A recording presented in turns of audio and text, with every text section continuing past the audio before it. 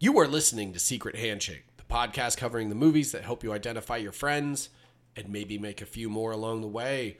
Coming up, a very special bonus episode covering the very best movies of 2023, featuring atom bombs, iconic kaiju, beefy sad boys, skinny sad boys, mean Italian boys, vampires, alien Avengers, terrorists, lisps, evil parakeets, stinky teachers, and Leo's teeth. Martin. Yes. Shut up, nerd. I fucked your mom.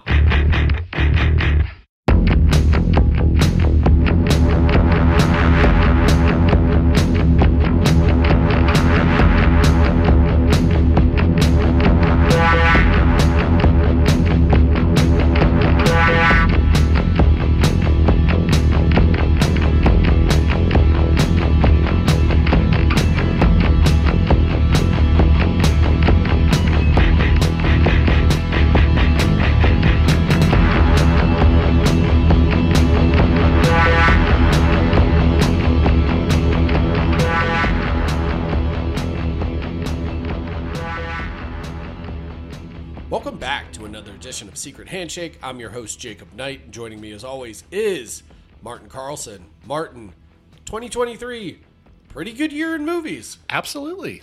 I actually think it's one of the best we've had in the last decade, easily. And the first that's honestly felt like a true, and this is kind of a cop-out, but like a return to form ever since COVID. This is the first year of movies where I felt like, I hate this phrase that's become like almost used ironically, but like movies are back, baby. Well, and also just the huge theme of, you know, the fall now pretty significantly of some genre filmmaking, some like comic book filmmaking. You know, this year, shit like The Flash and Quantumania just fucking face planted, and then films like Barbie and Oppenheimer, these more quote-unquote original IPs were the biggest runaway hits.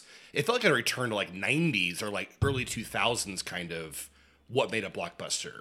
Yeah, it's a real fall of the Roman Empire of moment where we've saw, like you said, Quantumania, the DC movies, Aquaman 2 significantly collapse, but then also like Fast X, even though that movie did make a huge dent in the global box office, it was kind of roundly rejected as being like, okay, we're done with these movies now. Yep. As much as we even like the Fast and the Furious franchise, 9 and 10 are where even we kind of got off that bus a little bit and we're like, all right, I think this, no pun intended, series has run completely out of gas. No, agreed. And it's funny because not that the Fast and the Furious movies were ever critical darlings, but even the fan base, like you said, turned on these later films, especially on 10. Yeah. You know, and 9 was tolerable. 10 was the one where they were like, did Vin Diesel shoot any scenes with any other actor in them? Because it looks like it's even green screened. Like I remember Liam O'Donnell, our buddy, who's making the newest Skyline movie. Which looks awesome. Yeah, Warpath. Good luck to you, my bro. But, like, he even broke down the trailer when it was first released, almost like frame by frame, and was like, I don't think Vin Diesel ever shared a scene with any of these people. It looks all green screen to me. He's like Oliver Reed after he died in Gladiator, where they just stenciled him. He looks actually great special effects, but stenciled him into this movie. Yeah, only Ridley is the one who can pull that off. Like he can have an actor get wholly canceled during production and be like, we'll just shoot Christopher Plummer into it. Well, it's crazy because James Wan with Furious 7, which we watched for the Statham episode, like had to do all this work to, get Paul Walker's brothers to like be body doubles and stuff. And I think they learned that. They go, wait, but Vin Diesel's an asshole. He's not dead. But what if we didn't have to work with him and we could like have him come for a week, shoot on a green screen? Even when he talks to his son in the trailer, it's like he's not there. Vin shoots all of his scenes on Marvel's volume. They're just renting it out to Universal. They're like, oh, no, we got to make rent somehow here, man. So like, just put Vin in there and like, yeah, we can project whatever actor he's talking to. He'll zoom in all of his scenes. Yep. Well, it's funny too that like Momoa was two of the biggest flops of the year. I made the mistake of going to see Aquaman 2 last week. I had to see it. You don't have to see it. I did. You know that, right? Well, with my buddy. You don't have to. My buddy Charlie and my buddy, we always go to the comic book stuff, and I got a little tipsy at Chili's, and then had a few too many Margs. I did. I have a couple El Presidentes and a Dos Equis, but what's an El Presidente? It's their cheap margarita. The one that comes in the mixer, the shaker. But is it more like a Mexican martini? No, it's just you get your own shaker with margarita stuff in it, and then you just pour it. Yeah, that is a Mexican martini. Oh, I guess you're right. Mm-hmm. But seeing the movie like Fast X, it feels like they're making up for a lot of production problems, and like obviously, I heard that Aquaman 2 also had like 3 reshoots and disastrous test screenings. And didn't they try to cut around Amber Heard almost entirely? But she's in it still a lot, and you know who's in it a lot? My boy Dolph Lundgren. He had an interview. They said, "Man, we heard heard your role's a little smaller." He goes, "Yeah, definitely smaller." He's in like 40 minutes of the movie. He's like driving these like big fucking tentacle things in this underground scene. He doesn't give a fuck as long as the check clears. Hell yeah. He's like, I don't know. I wasn't doing the math. I was too busy working on my 4th PhD. And he looks ridiculous. He's got this red like beard and like He-Man armor on. It's pretty crazy. How hard were you during those scenes? It was actually delightful to see him because it was like this. I mean, obviously it's a flop and a bad movie, but like a $250 million movie with Dolph Lundgren up there, like kind of kicking ass. That kind of pulled me through. The thing that's a bummer though is that Momoa's the best part of Fast X. Like he's really having a good time. Like when he does all the weird stuff, like in the massacre with the scene, dead bodies, with the dead bodies and stuff. Yeah. And then like I didn't see Aquaman because I have self-respect, but. It looked like from the trailers he was at least having fun. You know, like, I like him. He's a very charismatic, bro-y sort of dude who, like, just has a real kind of, I don't know, a gravitas about him that I really enjoy. So, like, I don't want to see him fail. It's like Paul Rudd in the Ant-Man movies. Like, I love Paul Rudd. Yeah. But fuck Ant-Man. Yeah, we're not, I'm not celebrating your downfall, Paul. You know, we like you. Well, it's funny because, like, I think Fast X, while it's a really bad movie, like you said, shows the talent of Momoa to, like, really, he brings the fun. He's, like, he's basically doing the Joker, crazy, like, murderous psychopath. Kind of like Jack Nicholson's Joker, if anything. Playing with dead bodies. Isn't he the brother He's the brother of the villain from Fast 5 from Rio de Janeiro. He's son. The son, that's it. Yeah, so he's the son of the guy for the villain of Part 5. And as we've talked, off mic and on mic just about it basically being wrestling, it's like, did you actually know this film that came out 12 years ago, there was a guy who's also there who drove this car? They retcon everything. They just like force in these new characters, which I don't mind.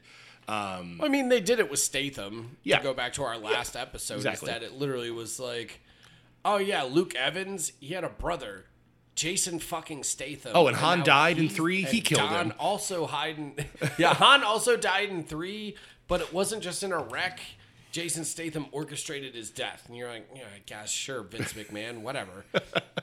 But to take it back to something that's more along the lines of the movies that are appearing on our list, is that this was the year that it felt like not necessarily independent cinema, because a lot of these are being put out by like, I struggle with calling like A24 and Neon independent necessarily, because they're still pretty big studios at this point. They're acquiring these movies or even financing them and putting them out into the world with a lot bigger marketing push than something like Sex Lies and Videotape had, or like a lot of the 90s boom before, like Miramax and the Weinstein brothers really took control. But this felt like the year where the little movies came in, like adult, character-driven dramas, with quite a few of which appear on our lists. Like they made a big kind of return. Like they captured a lot of audiences' kind of attentions, like stuff like The Iron Claw, stuff like All of Us Strangers. I mean, hell, Oppenheimer, even though it's a big studio movie from Christopher Nolan, the last arguably name brand director that we have that can command like that kind of audience just by basically saying, hey, I'm making a movie. Yeah. Like, Oppenheimer is still, for all of the massive explosions and practical special effects that are put into, you know, bringing the atomic bomb and the Manhattan Project and all that stuff to life, like, it's still a 3-hour movie about nerds talking in rooms about science. It's a straight drama. Yeah. It becomes downright like a Sorkin like courtroom procedural in the last hour. Well, and you know, a lot of times we've talked about this. My other friends have talked about this of like kind of the death of the middle class of filmmaking, right? We either have indie like small stuff, or we have $300 million films, especially when those $300 million films were doing very well. You know, and again, another film that failed this year, Dial of Destiny, another IP of Indiana Jones, you know, and now it's that middle class kind of coming back. The joke about those days of dad movies, like Ron Howard type stuff. But a lot of these on paper are more dad movies, you know, that kind of middle class of like just kind of character dramas, dude movies. You know, Ferrari, I think, is definitely that. Can we get our backdraft again? I would love that. You know, like, that's my favorite Ron Howard movie. But yeah, that seemed fair. Like, that kind of, like, return, at least a little bit. But from studios like A24 and Neon. We're moving in that direction. Yeah. I think. And I think stuff like The Iron Claw, for example, is a great example of, like, where those types of movies are headed, to where the art house is becoming more digestible and more accessible to the mainstream, beyond like people who, like, when A24 started, you know, were digesting stuff like The Witch. Like, it's not just Robert Eggers movies, or like Green Room, which was at the time, you know, one of the more like accessible kind of titles that A24 was putting out. Yeah. But still, like, nobody cared about Jeremy Saulnier, or like a movie about punks, you know, in a siege with like neo-Nazis. Like, that was still geared towards the Fantastic Fest crowd and like nerds like us.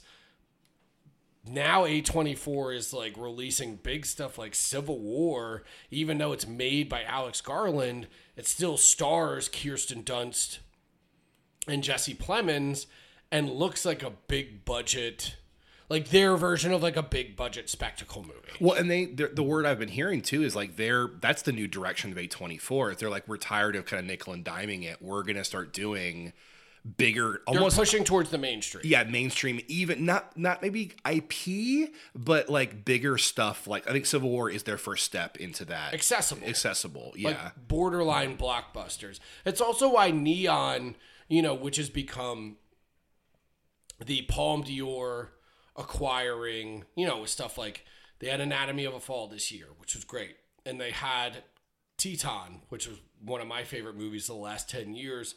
You know, they've just been gobbling up these movies that win the Palme d'Or, and Anatomy of the Fall is the first one I feel like they've actually successfully broken beyond Parasite, you know, because like Parasite was kind of the first one where they were like, that's it, this is the model, but not every movie is going to cross over that way. Yeah. Like a Bong Joon-ho movie is going to. Like, certainly not Teton, you know, because I love that movie because it feels like transgressive outsider art that's really like confrontational and sexual and like challenges your boundaries as like a human being. Like, you know, Anatomy of a Fall, for all of it, which unfortunately didn't make our lists and is a very, very good movie, you know, for all of its vagaries and kind of questions left unanswered by the end, it's still a courtroom drama. And it's a courtroom drama about a woman who may or may not have killed her husband. That on paper is like a Law and Order episode. It's just a near 3-hour Law and Order episode that shows you that the French court system is fucking weird. Well, I'm thinking too about a couple of the films on our lists, and we'll get in a second here to the specifics, but like we have Iron Claw and we have Ferrari, right? Two films that, for lack of a better word, they're true to life biopics. They could be, right? Now, the biopic, ever since, in my opinion, a lot of people's opinion, since Walk Hard has kind of been torpedoed, right? It's hard to do the same beats. You'd think so, but I mean, One Love, that Bob Marley movie, which looks like a fake movie, is actually coming out. Or the Amy Winehouse one, or my opinion, Bohemian Rhapsody, just these manufactured stupid things. But both Iron Claw, and we'll talk about more specifically, like should not work, but it does. There's many scenes that, because they're so well written and it's just so the direction of Sean Durkin and the performances just completely cross over that like sentiment gap that we're like, oh, it seems a little, it's like it gets really real, and very emotional, and it's not afraid. And Ferrari the same way, that it plays into some of the beats of like a classic biopic, even saying wrong kid died. I mean, literally, but like, man doesn't fucking give a shit about that. And it's such a different type of movie. So it's a return to this middle class of filmmaking, but it's also an advancement of that. Does that make sense? It does. And also, it depends on these very specific auteurs who are tackling this subject matter, because like Ferrari is very much a Michael Mann movie. 100%. Right down to it has one of the quintessential Michael Mann speeches in the middle of it that Enzo Ferrari delivers about racing, that like I was on the edge of my seat the entire time, because nobody else could have put that in their movie. It's our terrible joy. It's our terrible joy. Fuck. Yeah.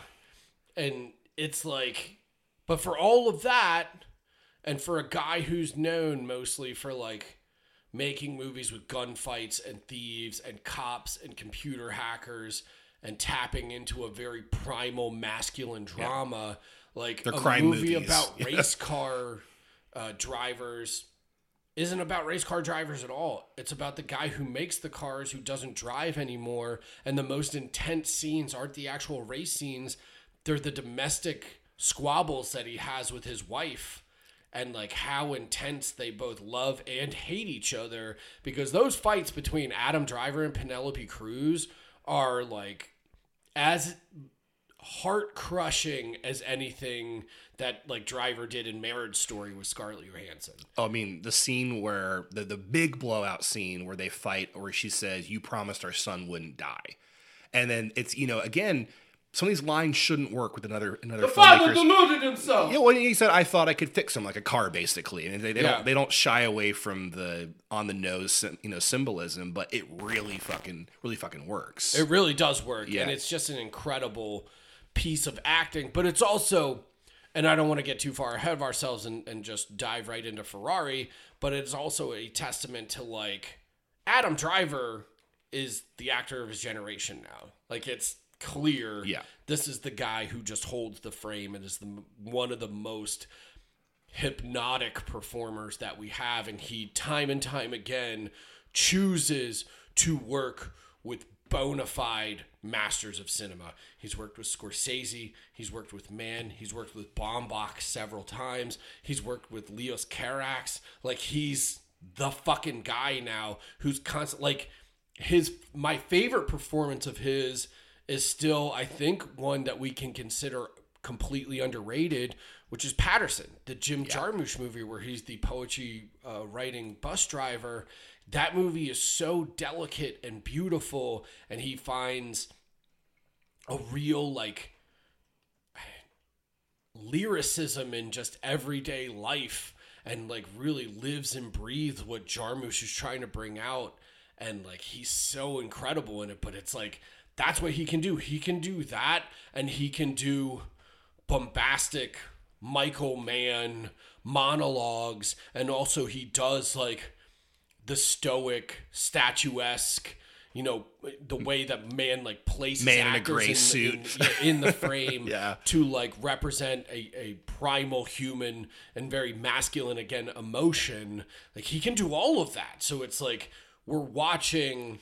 I think this is a very special time in movies because we're seeing the downfall of, you know, essentially the Cape industrial complex that has destroyed multiplexes, and now in the wake of these pieces of shit that we were subjected to for so many years, we're seeing bona fide cinema. Like it does, I don't want to be hyperbolic, but it does somewhat mirror the birth of the new Hollywood in the late 60s and early 70s, to where the spectacle films fell apart. Stuff like that basically carried movie theaters through like the 50s and 60s, like Ben-Hur, Cleopatra, all those gigantic epics.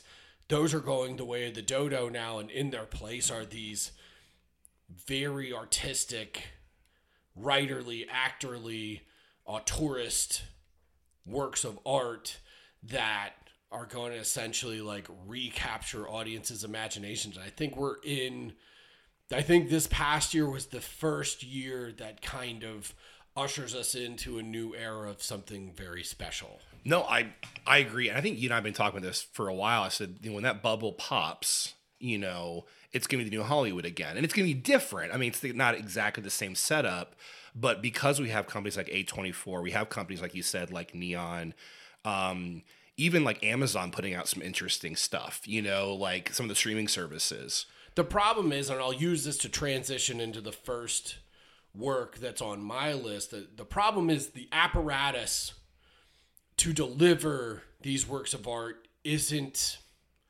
in as stable a form as what it was in the late 60s and early 70s with drive-ins and movie theaters. And you weren't quite in multiplexes yet. Like a lot of them were just like 2 and 3 screen, you know, either drive-ins or small like local theaters and stuff. Unfortunately, not most, but a huge chunk of movie theaters have died. Yeah, and COVID saw to that. COVID destroyed it, and also it was a perfect storm of like superhero films and really I don't want to put it just at their feet, but they are one of the main culprits. But we'll just use a blanket term and say blockbuster film making and distribution in general has set up theaters to essentially fail, because even places like Draft House, which was known for, you know, bringing in art house films, foreign language films, documentaries, the stuff repertory stuff, like that shit doesn't even exist really in Austin. It's particularly not like how we've talked about this time and time again, but not like when I first moved here, to where like I could go down to the Ritz any day of the week practically and see something on rep or something artsy or a foreign language movie or a documentary or part of a series that was being put on. Now the Ritz is fucking comedy mothership from Joe Rogan. Yeah. Nothing could be more symbolic of... Yeah, of the fall of Austin, frankly. Yeah, and the fall of art. But like, that type of stuff doesn't exist anymore, but that was because superhero movies and the big companies that were putting them out, like Disney, like Amazon, like Netflix. I remember when I worked for Draft House, just being told the insane stories about how Netflix did not negotiate. Like it was, you either get this or you get nothing. You want The Irishman? Cool. You get it for a week. You get it at these time slots and this many theaters that we say, or you don't get it at all. But Disney would do the same thing of being like, we want this movie on this many screens, or like, maybe we don't give it to all your movie theaters. Like they played hardball because they knew they had the product that drove the business, you know? So what happened then is that pushed all of these other movies out of the theaters, and then COVID came in and was the death blow because we lost movies too. We lost the product to fill those screens, we lost the audiences to go along with it.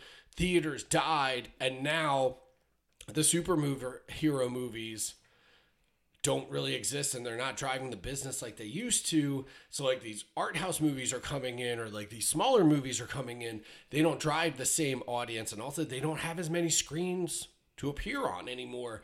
So like, yeah, we're seeing the birth of the new Hollywood, but part of the challenge is going to be delivering those works and finding new ways to deliver those works to new audience members. Because, I mean, did you see the story about how Harmony Korine is releasing Aggro Drift, his weird infrared video game movie thing, yeah, with Travis Scott, about he's gonna release it in strip clubs? Like, it's such a performative bullshitty thing. I mean, this is a guy who called his company Edgelord, but I mean, like, that's the extreme version of this. But stuff like that is going to be how these movies find new audience members, is through innovative, either kind of like installations or distribution techniques, and like just maybe even like doing hybrids of streaming and theatrical. And it's just, we're going to watch the business evolve in real time. We're going to also watch it fail. Now, which brings me to my number 5 on the list, which is kind of a cheat, because I guess it's technically not really a movie. It's a series for Netflix that came out in the first week of the year, pretty much, which is Nicholas Winding Refn's Copenhagen Cowboy. Another one of his insane auteurist transmissions that he somehow tricked a streaming service, this time instead of Amazon like he did for Too Old to Die Young.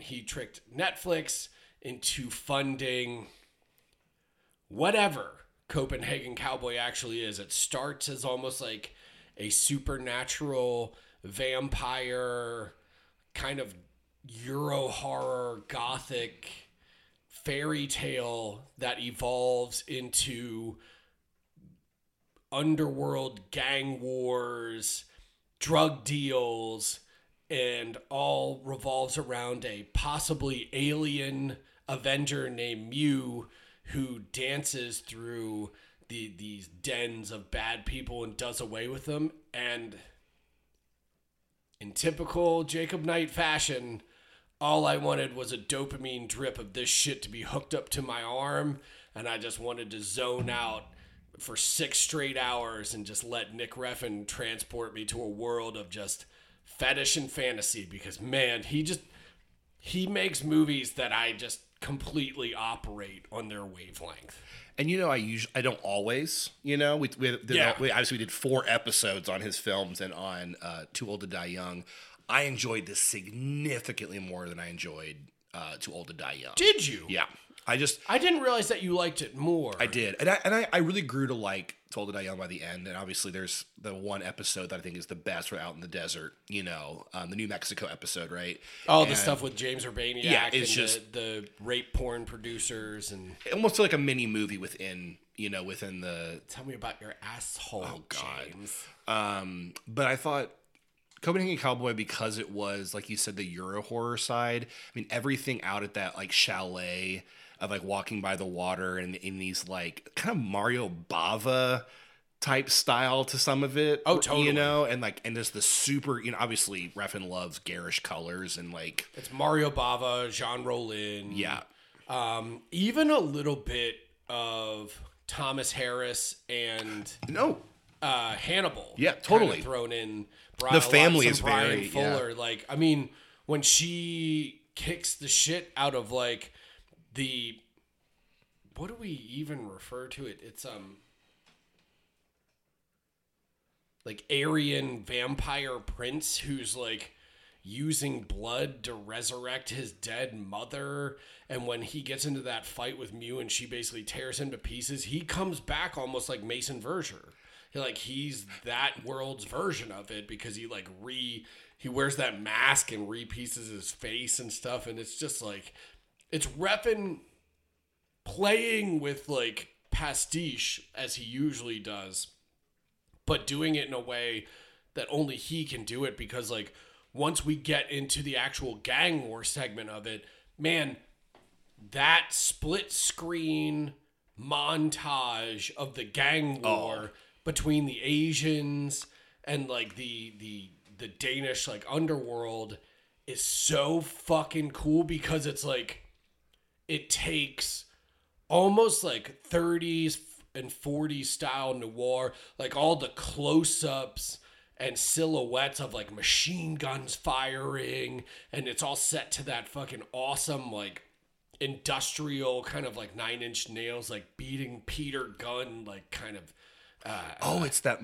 motorcycle motorbike. Yeah. That I have that on my fucking phone. Fucking good, I listen to it all the time. And it's just thumping and it goes, but like it looks like something that you would see in like an old Samuel Fuller, like something out of those old Columbia Noir like box sets, because it's like you're half expecting like headlines to fly at you and be like gang war in Copenhagen, you know, the way that those old movies used to, only this is like his version of it. Like he loves cinema so much and he wants to remix it into his own drug. And it's just, I find all of his stuff so intoxicating at this point because like Copenhagen Cowboy, we thought, and we talked about when we did our mini series on Too Old to Die Young, we thought Too Old to Die Young, and it still probably is just because of length allows it this kind of luxury, we'll say, but it Copenhagen Cowboy might actually be the ultimate Refn sampler platter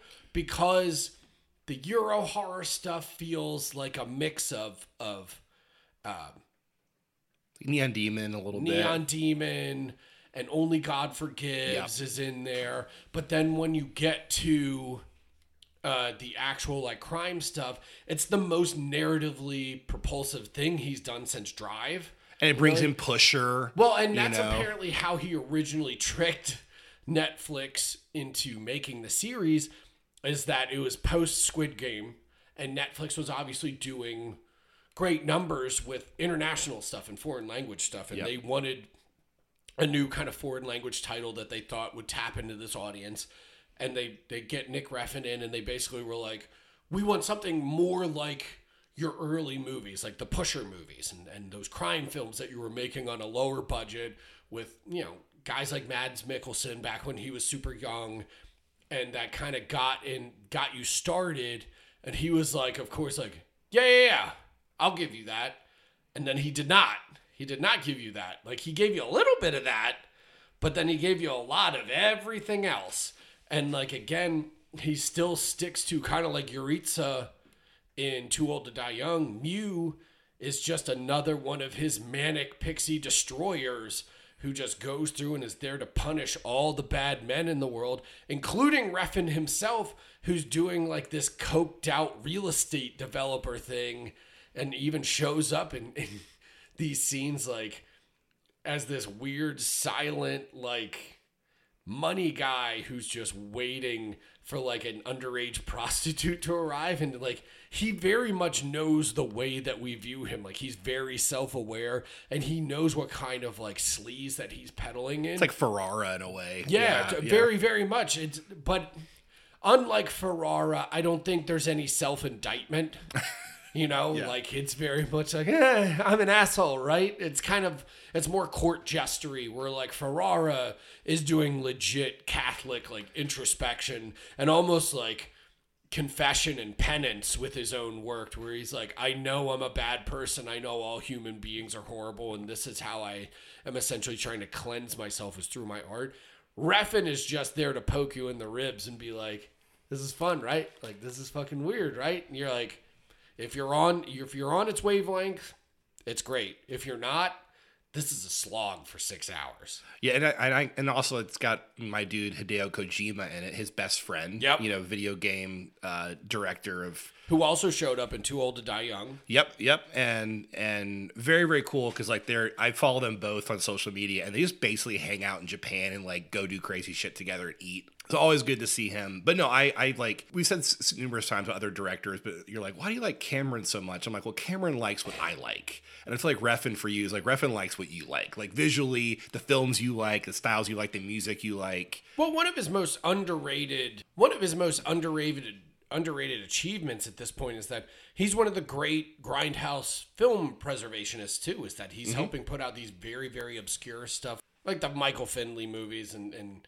you know, he's even, you know, helped bring back those Andy Milligan biographers and stuff. And it's like, he really loves this stuff and he wants to bring you the newest version of it, but it's always just going to be his version of it. So that's my number 5, Copenhagen Cowboy. What's yours? Number 5 for me is a very different kind of film, which is The Holdovers. I came to this... Very wholesome. Very wholesome. I came to this super, super late. I didn't see it till like 2 weeks ago. But I finally... Because I was honestly like... I'm not a huge Alexander Payne fan usually. And so... But... I love the setup of like, you know, a good like boys boarding school, you know, and what a just delightful little movie. I mean, talk about another one of films that really aren't made anymore, you know, and he's very much aping a style of movie that's not made anymore. Like he's to like an almost insane level of fidelity. Yeah, and you mentioned like Hal Ashby. Yeah, it's very much supposed to be a Hal Ashby movie, like The Last Detail or which is amazing. Harold and Maude, like all those types. Well, it's because I like it because like a lot of when Payne's at his best is like it may be shaped like a kind of it could be a somewhat generic feel-good movie, but the details are so researched and specific that it doesn't allow it to just be a generic claptrap, right? You know, I think the relationship between them, I think sometimes that kind of indie filmmaking randomness of like the scene where the kid breaks his arm, I roll my eyes sometimes with films like that where it's like, that's an indie filmmaking kind of trick or writing where it's like, oh, what if you just broke his arm? And it like, but I like the way it grows. I think that the kid is phenomenal. Yeah, Dominic Cessna. Yeah, it's his first role, I think. Ever. And I was talking to a friend about it. Like, it kind of just, in the end, it seems like a Christmas movie that might stand the test of time. You know, about found family, you know, of just, and as you and I both know, especially during COVID, how lonely it can be to be alone around the holidays, you know? And to have, you know, no one to spend it with and to feel kind of abandoned. And I think that it feels like a COVID film in that respect of these people who kind of find each other while the world is gone around them, the isolation of that. And Giamatti, I mean, just like, he just brings it, as he always does. But like, it's again, this is one of those things where this might be his year for the Oscar. I think probably Cillian has it in the bag. Yeah, it's going to be hard to beat Cillian Murphy. But he's getting a lot of the press. And Paul Giamatti is also a very good interview, and he's very charming, you know, and his story is, and also just being a somewhat classically not attractive guy. And they definitely do him dirty in Holdovers. They do him he so smells. He's just smelly. He's got his walleye. Walleye. Like, he's very unlikable and prickly. But this does feel like a return to form, or just a return in general, because, I mean, Giamatti just hadn't done a role like this in some years. And, like, the last time he really did it together with Payne was Sideways.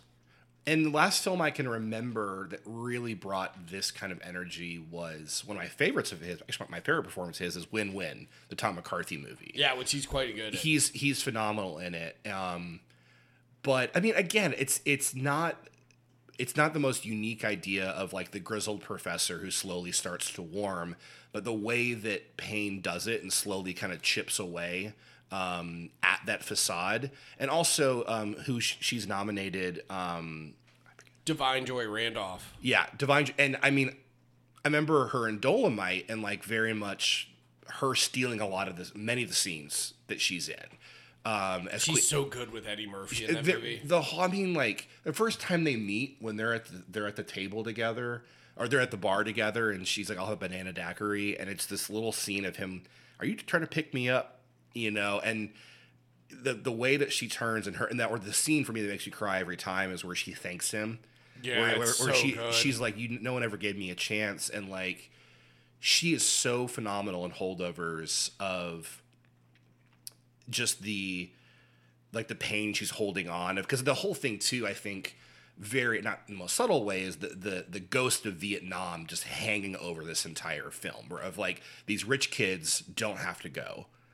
Her son did go, an African American kid, because he didn't have other options to go to college. And so this idea of like two Americas and privilege, but surrounding this really nice little family story, but with the world outside really kind of burning, around them, without being too explicit about it. The Vietnam stuff is the element in it that makes it feel the most like a BBS production from the 70s. All those Bob Rafelson stuff. Yeah, like Five Easy Pieces. Five Easy Pieces, King of Marvin Gardens, stuff like that. The very character-driven, small movies that were of a specific cultural era. Mm-hmm. That's what Payne is really trying to replicate, and does quite the job with it. Yeah, no, I love it.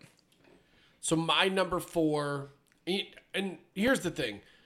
These numbers, until we get to basically 1 and 2, and even with 1 and 2 are pretty arbitrary, but this is the 4th movie we'll say that I picked, and it's the one that you finally got to watch today for the first time, is Todd Haynes' May December.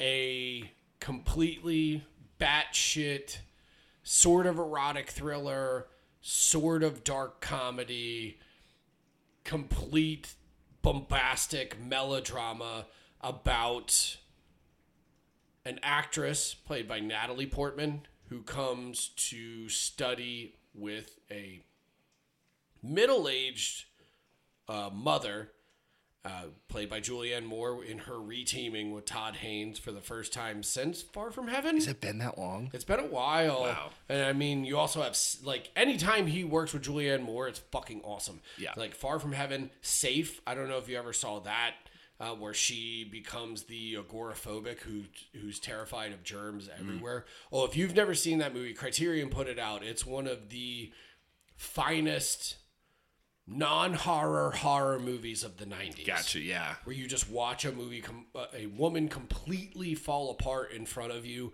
because all of her fears and anxieties just manifest themselves to the point where, like, the end, I guess you could consider happy, but it's also incredibly tragic. But, like, Haynes is returning with and reteaming with one of his muses. And then it has one of the big breakout performances of 2023 with Charles Melton, who plays Julianne Moore's very young husband. And we more or less find out, because the actress is coming to study, and because she is going to play Julianne Moore in the movie version of her life, because we find out that this is more or less Todd Haynes' adaptation of the Mary Kay Letourneau story, and how she seduced her 13-year-old student, or I guess they worked together in a pet store in this version. Yeah. Mm-hmm. She seduced a kid who came and worked with her, went to jail for it. They continued their love affair, had a child together, and then proceeded to have a life together after she got out of prison, against all of society's wishes and wants and expectations. And this movie escalates in a way because it almost reveals itself to like a mystery, to where, like, because I went in, Netflix sent me a screener of this. I knew that it played at Cannes to mixed but somewhat muted responses, but I had a couple people who saw it at Cannes who were like, when people get a load of this movie, it's going to scramble their brains a little bit. So I told them, I was like, don't tell me anything about it. Don't tell me what it's about. I don't want to know any details. I just want to see it. Because I always thought that Haynes is one of our great working masters. I mean, all of his movies are just so tremendous. And I knew when he reteamed with Julianne Moore that it was going to be something special. But I didn't know that it was going to be quite like this. And as it just keeps going and keeps going, it's like, it builds, and it reveals a little bit of perversion and a little bit of mystery and a little bit of, like, unhinged mania, like, until, like, it reaches a real fever pitch, because the movie becomes less about these two women and more about the guy who was stuck, in this relationship with this woman and became more or less suspended in adolescence for his entire life, and how he comes to reckon with that. And Charles Melton's fucking awesome in this. Like, he's tremendous. Yeah, I read it. I just, again, saw it for the first time today, and I'm really glad I did. I adored this movie. I thought it was fantastic. And again, he was the standout thing for me, because I know Natalie Portman usually have more rule. You know what I mean? Like, I did not surprised by how great they were.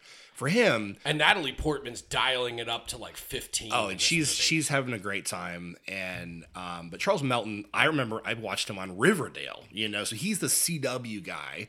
And I was reading this interview, and like similar to like Austin Butler, these pretty boys from TV who are now leveling up, right, and showing their true chops. Also, two guys who are very handsome. Like Jacob Elordi's the other same one thing. Too. These gorgeous men, who've done kind of rom-com teen shit for a while, and now are, showing what they can really do.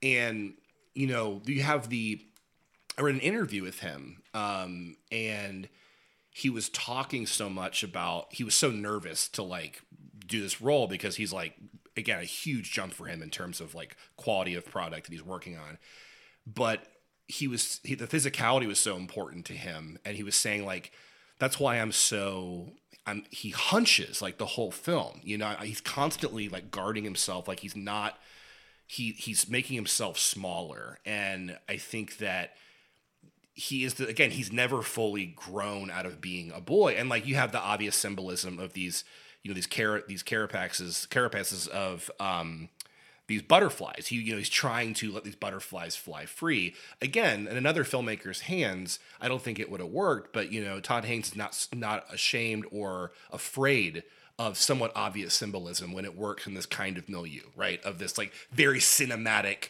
melodramatic setting. I mean, he made his own Douglas Sirk movie. Oh, I was gonna say, Far From Heaven is the definition of that. Of like, He completely leans in on it.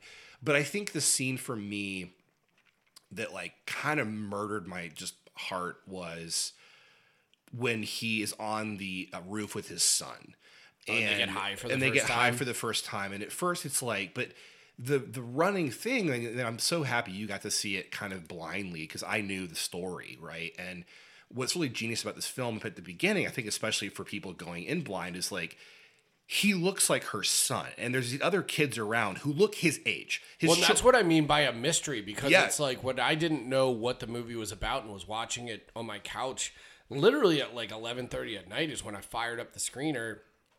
I was like, the first like 10-15 minutes I was watching it being like, oh, is she like, do we have more son?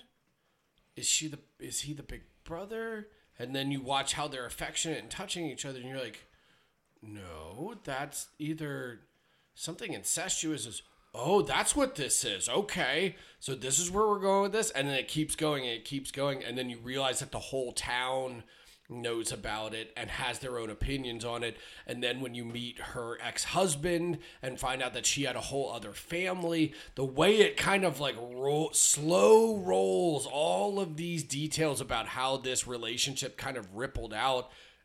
And then it lets Charles Melton kind of take the reins and run with it and become the main character. And then there's the scenes between not only with him and his son, but all the stuff with him and Natalie Portman and their relationship is devastating. Well, we were talking off mic. I mean, this film and Iron Claw are both about familial trauma, right? And like generational trauma, told in very different ways. But that's very different ways. But this is a De Palma movie, versus a more like opera, almost Coppola sense for me of Iron Claw. And what I found, like you're right. What's so amazing is that flip to it focusing more on Joe, on his character, is you realize that both these women are just fucking liars, right? Like, one's an actress. And out of their minds. One's an actress who is there, who will you see her charm people and be who she has to be. Manohla Dargis talked about, like, she has the smile, but it's kind of, like, dead, right? There's, like, not a lot behind it. And it's playing into Portman's porcelain doll kind of persona. Yeah, and the thing of him looking at her on the computer and those like Neutrogena ads kind of just this beautiful woman who is somewhat empty in this film. And you have Julianne Moore, who's, this great manipulator as well, because I mentioned off mic that she reminds me of my grandmother, who was an abusive woman who everyone thought was wonderful, and there's this book that we talk about in family called The People of the Lie. And it's like, there's two ways to kind of live. You either like buy into the lie or you like question it. And like, that's his whole arc in this film and us as an audience too, is like, wait. At the core of all of this, she fucked a 13-year-old boy. And like, you feel like you're going crazy in the first half, right? Because you're like, how is no one talking about the thing? Well, that's the original sin, right? Well, that's the way that Todd Haynes kind of pulls the rug out from under you, is remember that first conversation that Portman has with one of the neighbors, the very kindly old lady at the barbecue, is that she comes in and the thing that she says to her is just, whatever you do, be kind. Be kind. And you're like, it sets us up as the audience to make us think, oh, the world has done these people dirty and their love is real.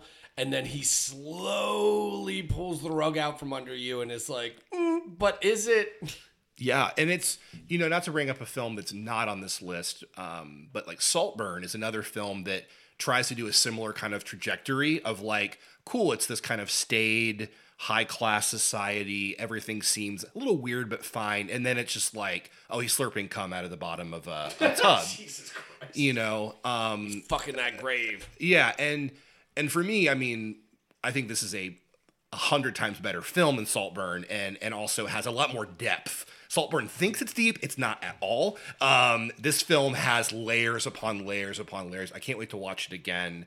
I think especially, again, because of Joe's journey and the scene of him watching the graduation of his kid. Basically, they're doing what he never got to do. And he also, in his eyes, has this fear of, are they doomed to the same future I have, right? Like that kind of like, I missed out on having a childhood. I missed out on having an adolescence. And now also girlfriends, they're leaving because the whole thing is about like the empty nester thing, right? Which all couples deal with. But it's like, holy shit, I have to deal with this woman now alone. Because you can tell he's actually a good dad.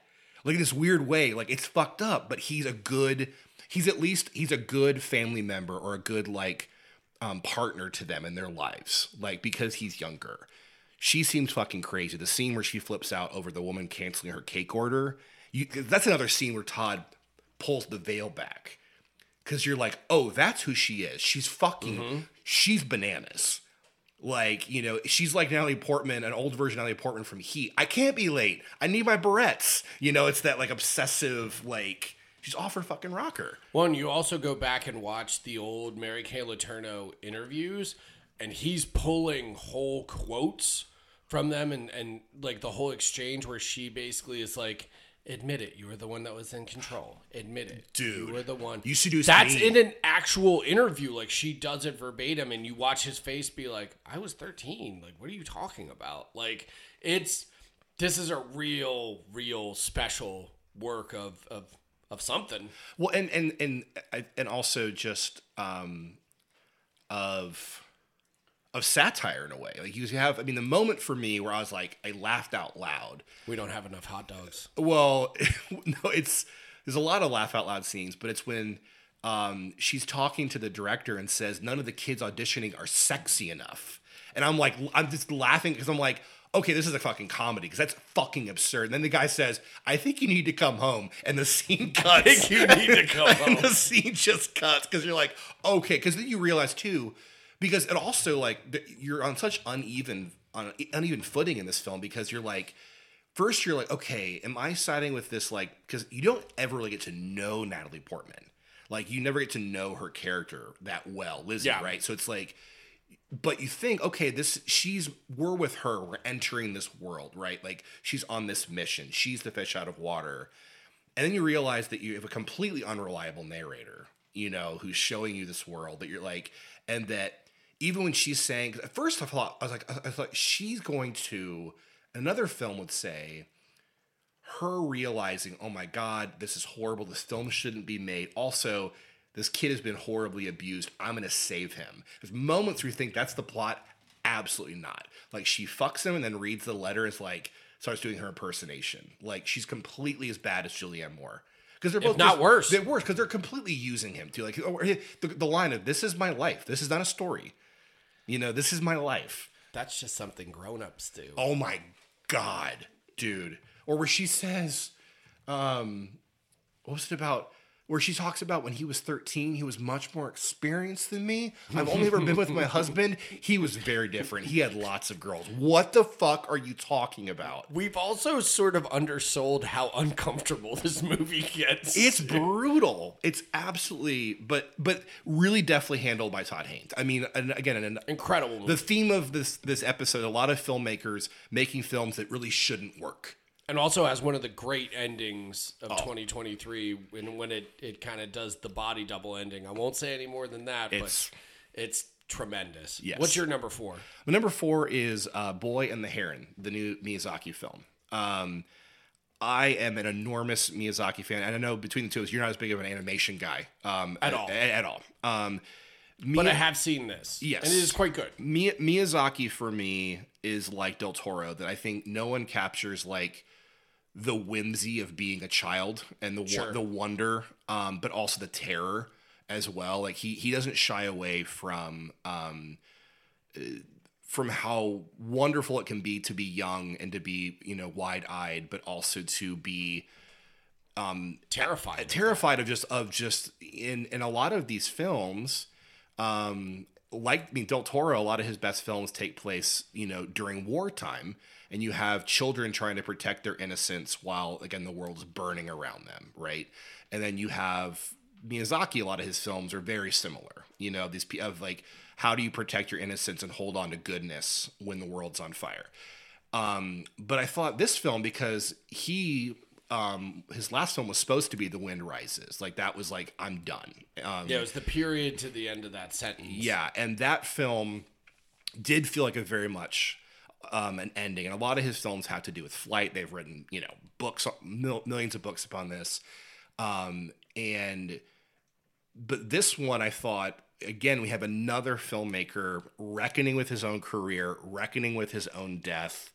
Fableman's Crimes of the Future, like last year, Armageddon Time, 3 movies we talked about, of these films of Ferrari, yeah, of people reckoning with legacy too, and Killers of the Flower Moon, yeah, well, a lot, yeah, exactly, which we'll talk about in a bit as well. But this film too, like I went and saw it on IMAX, thankfully, over at Bob Bullock. Oh, wow! And I just, I was dangerously hungover, but it was my friend Will, and the opening scene, he's running through, I believe it's the firebombing of Tokyo, or sorry, not firebombing of Tokyo, but it's there's the fire at the hospital, right, where his mom is, and I've seen just the animation style. I've never seen anything quite like it. There's a waviness that Miyazaki brings in that is just so effective, and then just the images of... Bad for your hangover, though, I bet. It made me feel a little queasy. All I had was like popcorn and a fucking root beer.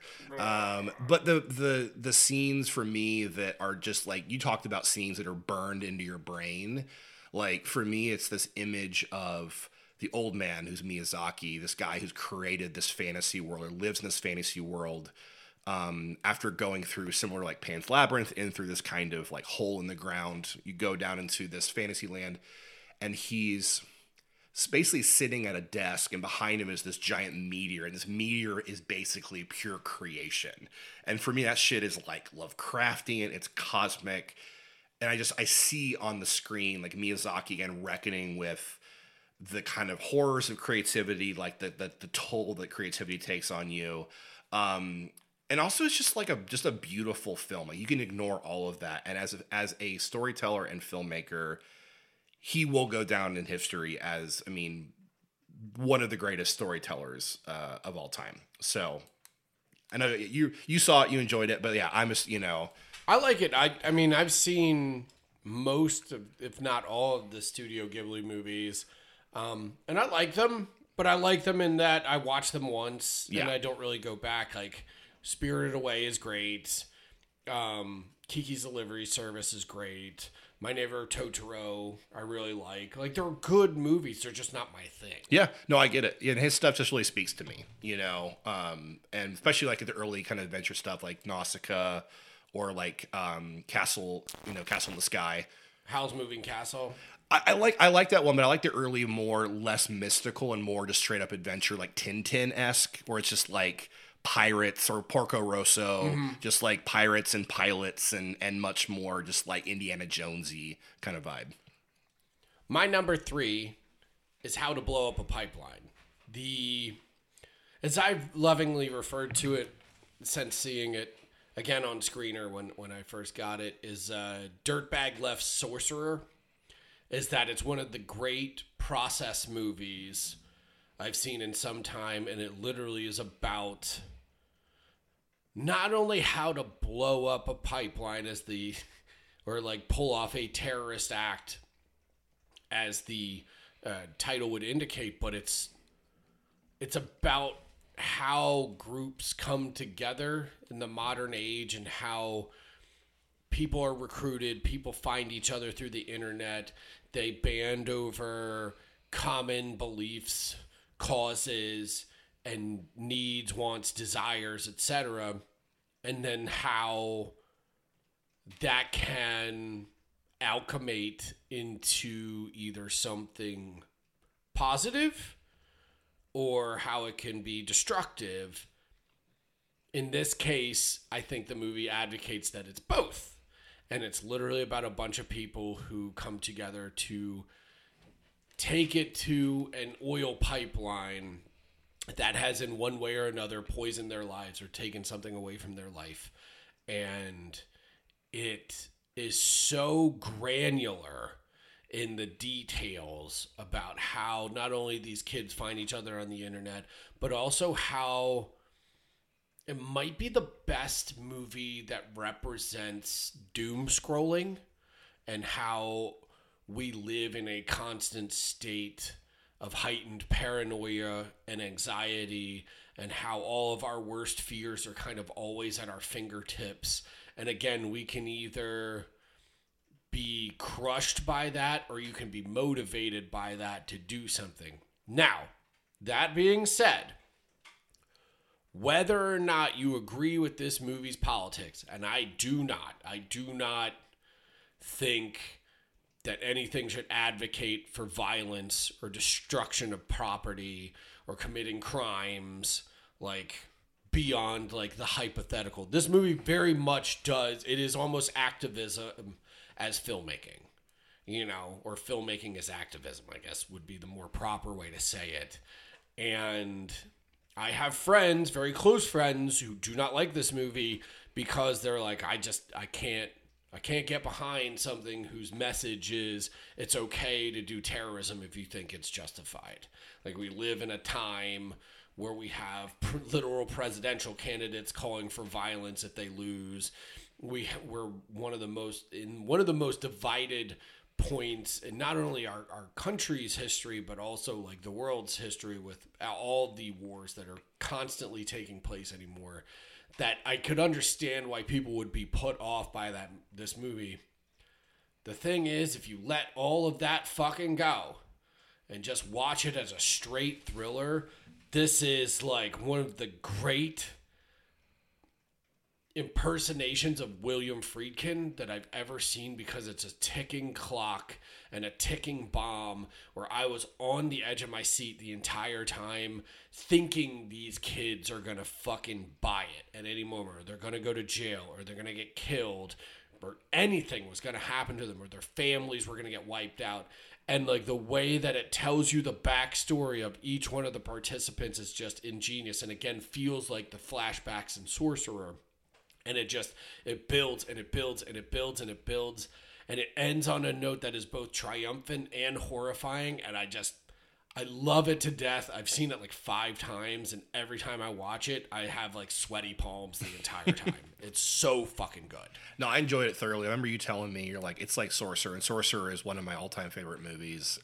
Love the building of the bomb and just the detail of I think a lot of things that the other movies gloss over is like, it's really, really difficult to do that, like, and to get the materials to do that. It's not like, oh, just go buy fertilizer and put a fuse in it. Like, it really shows like almost like the trial and error. The trial and error. Well, that's what I mean when it gets into the granular process of like how this actually comes to be. And it does have like an entire cast made up of great faces. And out of all of them, Forrest Goodluck, the guy who is essentially the key motivator and the kid who is driven the most towards the bomb maker the entire time. He is the bomb maker.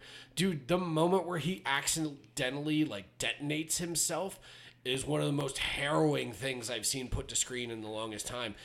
This movie it has sequences that are so expertly put together that you can't believe this is a second movie, because Daniel Goldhaber, the individual who made this, who I believe is non-binary, so I'm going to stick with individual here. They made Cam.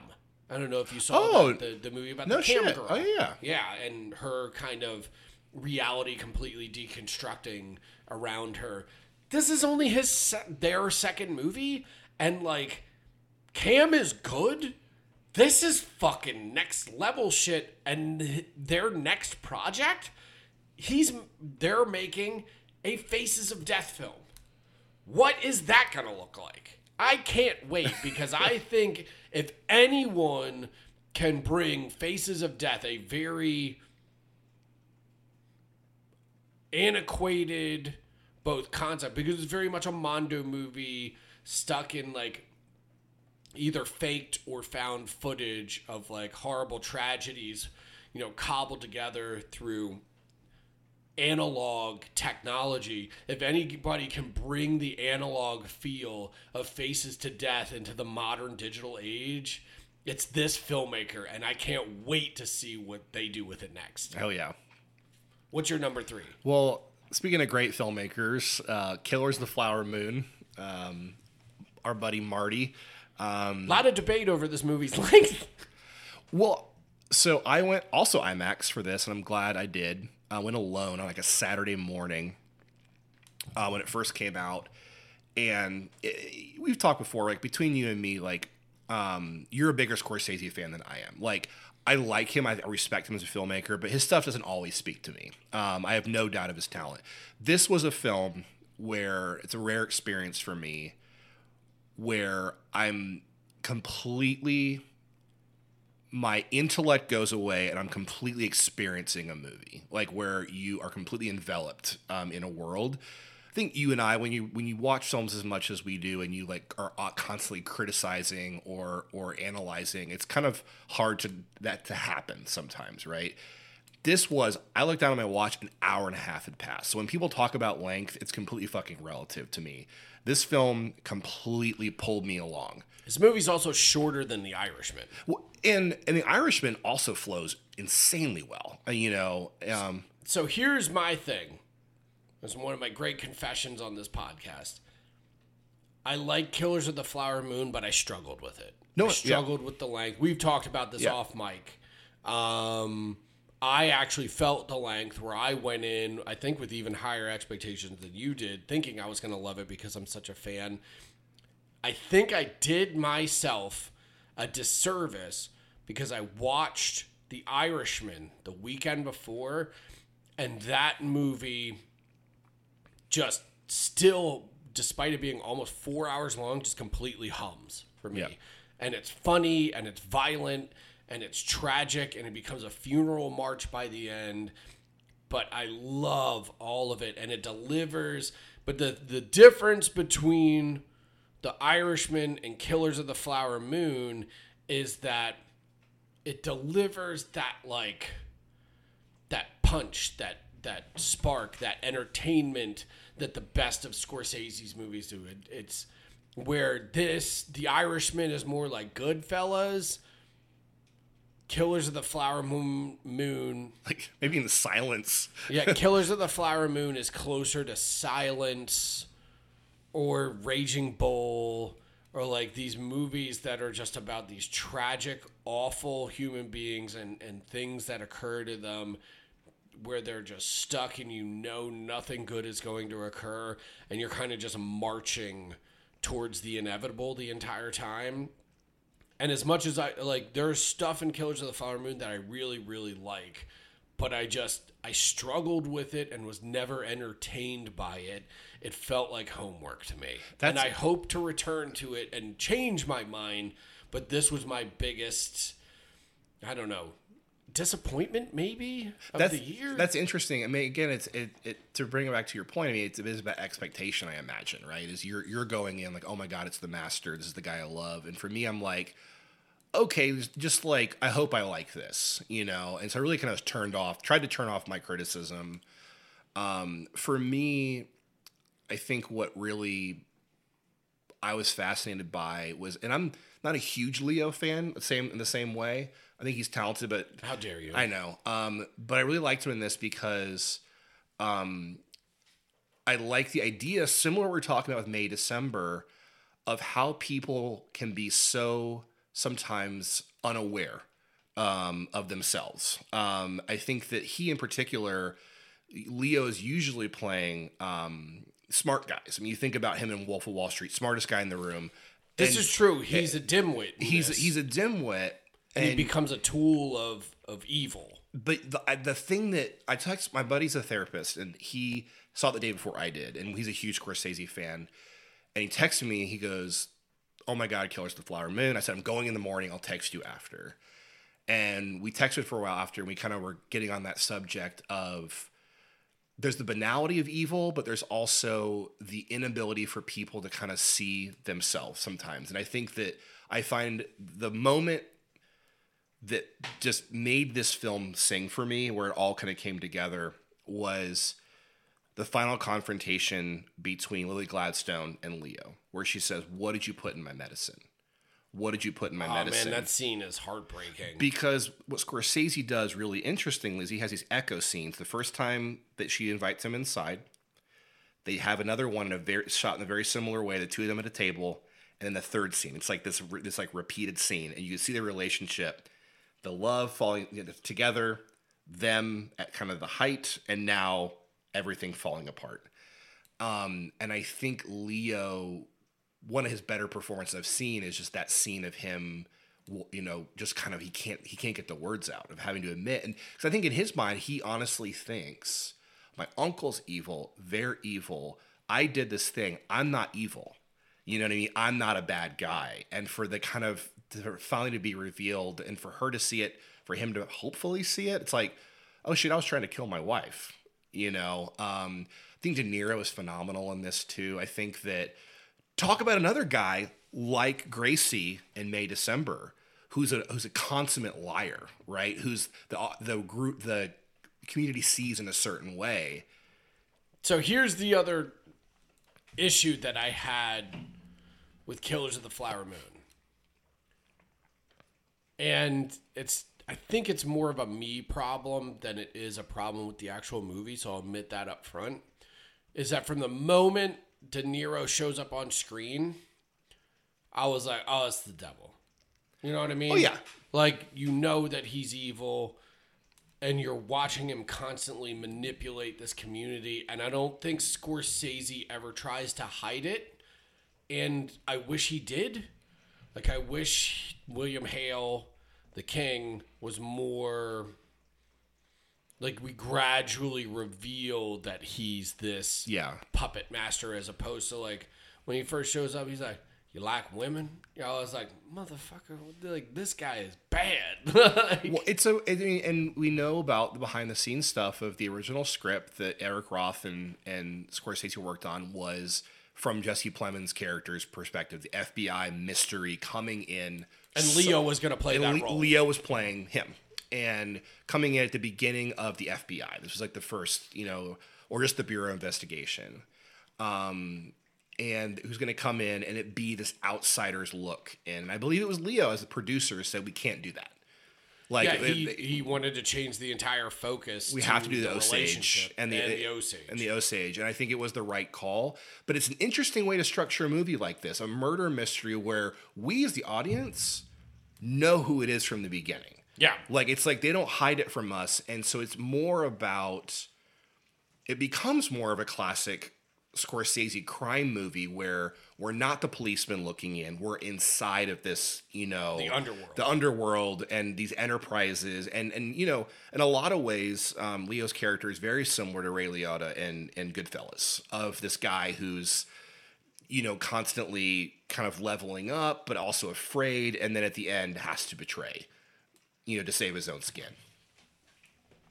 But that's why I understand what you're saying. But I think, like, because it's not a mystery, it works okay for us. Because it's like, and anyone going in, like, obviously he's the bad guy, you know. But I do understand. It's like, maybe show if he was more charming, and we would understand why the rest of the kind of community was fooled by that. Because it's like, dude, you're fucking, like you said, you're Satan. Well, because the other thing too that loses me somewhat is when he takes Leo into the Masonic Lodge and they like spank him and stuff. Yeah. And I was just like, what the fuck? Like, it's not even like the difference between this and like Goodfellas or Casino, like some of my favorite Scorsese movies, and even like Wolf of Wall Street, frankly, there's no seduction. Like, I never frankly understand,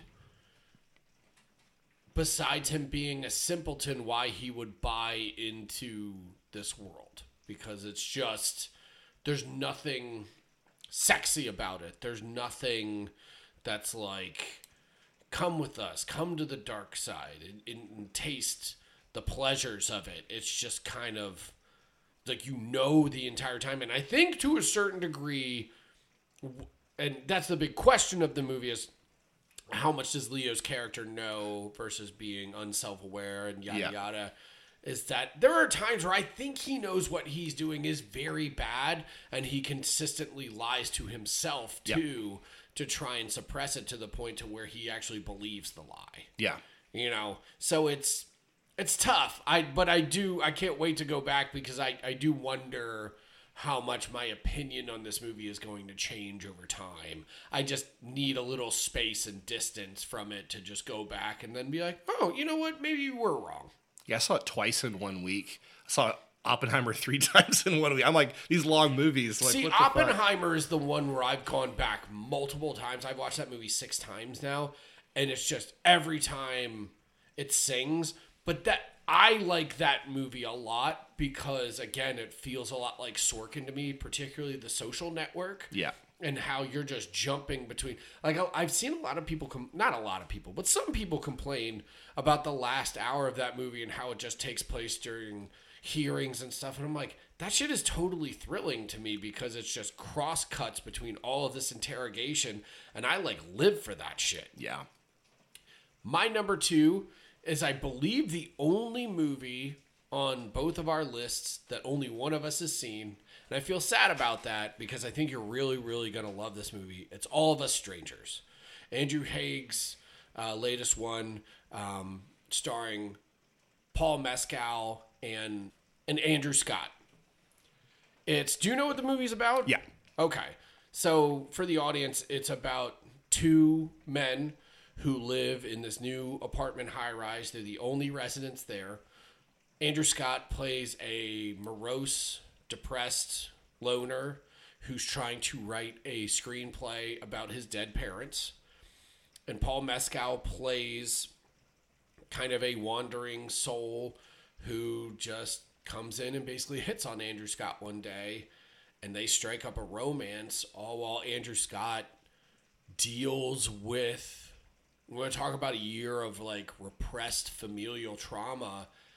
It's about how he returns to his hometown and to his childhood home and reconnects with the parents who died when he was 13 in a car wreck, and how he imagines these conversations and hangs out with them. And they're played by Jamie Bell and Claire Foy in their 30s.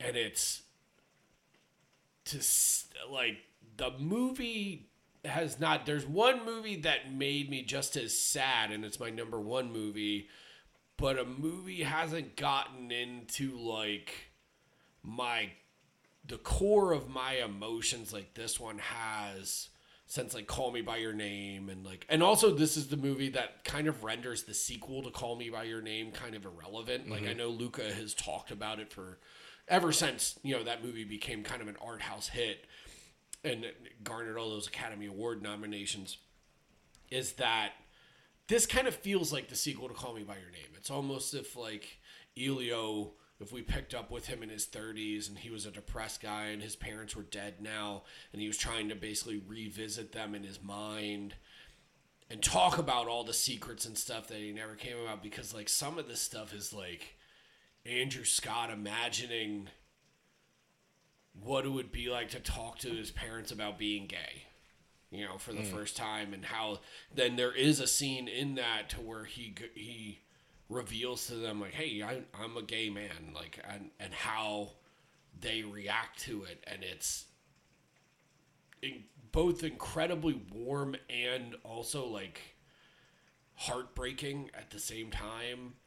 And all the relationship that forms between him and Paul Mescal, because of the movie captures what it's like to be an adult and experience like true loneliness for the first time, and it's really, really magical stuff. And then for all of its intimacy and all of its chamber drama elements, it's shot in this very ethereal, dreamlike way that makes it incredibly cinematic, and it ends on my favorite shot of any movie in the entire year, which is, I held it together with this and my number one movie, for as sad as they are and everything, I held it together and I didn't cry, and I choked some stuff back, even in a lot of the very painful kind of confrontational stuff between him and his parents. But it ends on a note that just completely demolished me, both on like an emotional level and then also just on an artistic level, because the shot that's pulled off at the end becomes downright literally cosmic, and it's all scored to, because it's also all of the it's all like musical it's all like Pet Shop Boys, it's all done to like Pet Shop Boys, and uses Frankie Goes to Hollywood, but not Relax. It uses The Power of Love. Okay. And according to Andrew Scott, all of the cues were actually written into Andrew Haig's original script. I don't know if I'm saying his name right. It's either Haig or High. But it was written into his original script, and it ends on The Power of Love, and it's just like a complete wrecking ball. And I can't believe that a movie like this exists and is still at 41 years old, like, is able to get into like not just like my heart, but like my stomach the way this one did, because it's just a tremendous movie. And also, like, frankly, Paul Mescal and Andrew Scott have so much chemistry, and you feel such a tenderness and a warmth between them, and like you feel in the same way that you felt with Timothy Chalamet and Armie Hammer, like that intimacy felt real between them and Call Me by Your Name. Like, this feels real, but just between two men in their late 30s and early 40s that rediscover each other at a point when they're both incredibly lonely, and they unlock something in each other that's really, really special. And like, this movie, I can't sing its praises enough. And also, like, if you get a chance, see it on the big screen. I know it's going to start streaming soon, and a lot of people are going to discover this at home. But if you can see it on the big screen. It's one of the most beautiful films of 2023 in terms of just pure visuals, and it's a tremendous work. Really, really special stuff. Hell yeah, I'm excited to see it.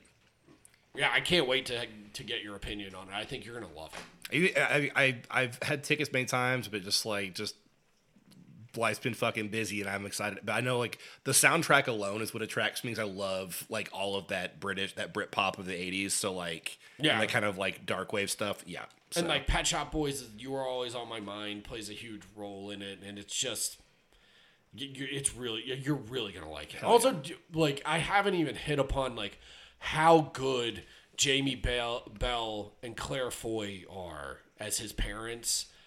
They just, it's a real feat of acting. Like they really tapped into something special with this movie. Well, speaking of feats of acting, my number 2 is Ferrari. And you mentioned, obviously, earlier we talked... Enzo! And we talked about Adam Driver, but I want to talk about Penelope Cruz. Yeah. And when I saw that, I've seen this now 3 times. We watched early screeners of it, and then I went to the theater with my parents day after Christmas.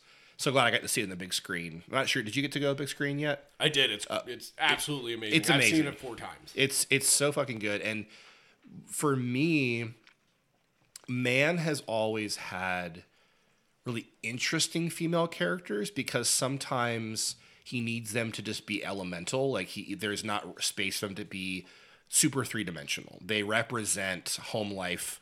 They represent... He does fall into a lot of, like, they're either love interests or wives. And, like, they don't... But they do represent, like, a support system for his very macho male characters. Exactly. And they represent, like, it's the 2 worlds. Either choose your work or you choose home, right? It's the fight between love and love and work passion. Always wins. When work, yeah. And but also, Man in the past has written characters like I think specifically about Gong Li in Miami Vice, who are these powerful businesswomen, right? And so his later films have more characters like that. And I think specifically Penelope Cruz is like the kind of the best character he's written and the best character he's directed as a female. Because we've said before, they're very male movies. And what's so great about her in this is that she does so much silent acting. There's a scene. The first, they very early on, both of them go separately. They're basically estranged. Like they own the business together. They're one step away from a divorce all the fucking time. And it doesn't help that Enzo has a second family. Yes, that she does not know about. She knows that he sleeps around, but not that he has an actual son who could claim the Ferrari name.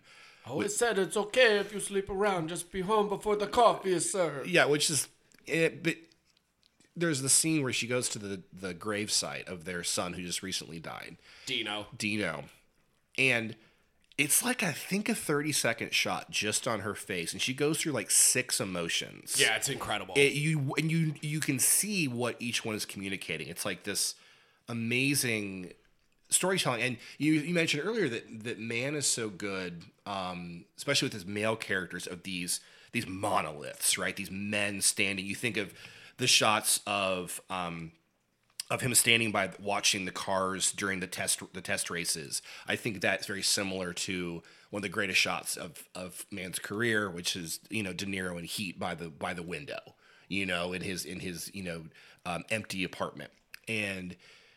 But Penelope just, I think, is the lifeblood of this movie because it's their arguments, it's their fight. Like the kind of climax is that you realize that she's the best partner he could ask for, right? That she basically saves the company. You think that she's this antagonist in a way who's, for a moment you think, at least for him, she's going to fuck shit up because if she cashes this check, the company's going under. Him. But you realize why she does it. So I just think it's, we talked a lot at the beginning of the episode, but we don't have to go too deep on this film. It's Michael Mann. It's all the things we love about Michael Mann. It's also his passion project he's want to do for 30 years. That was going to be my question to you. Is this Michael Mann's most personal movie? I would say.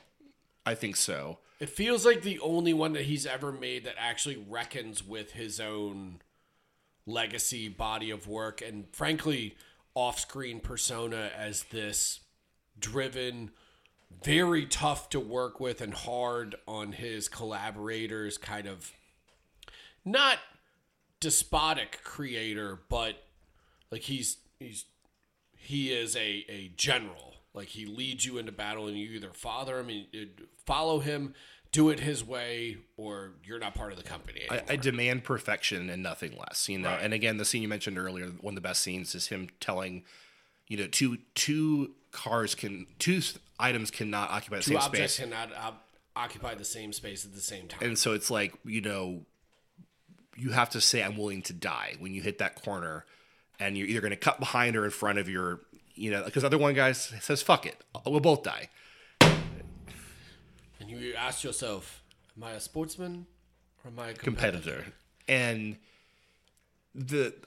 taking my parents, there's, spoiler alert, but the scene that when you and I both, I did not know about the car wreck, and the climax is this, it all leads to this horrible wreck where the main kind of, in a way, maybe like the young version of if Enzo had been a driver, this guy he kind of sees himself in, and this purely wonderful man moment that precedes it of man's favorite achieving bliss. Man's favorite theme of becoming, right? Like becoming is this theme since Manhunter, of leveling up, of becoming almost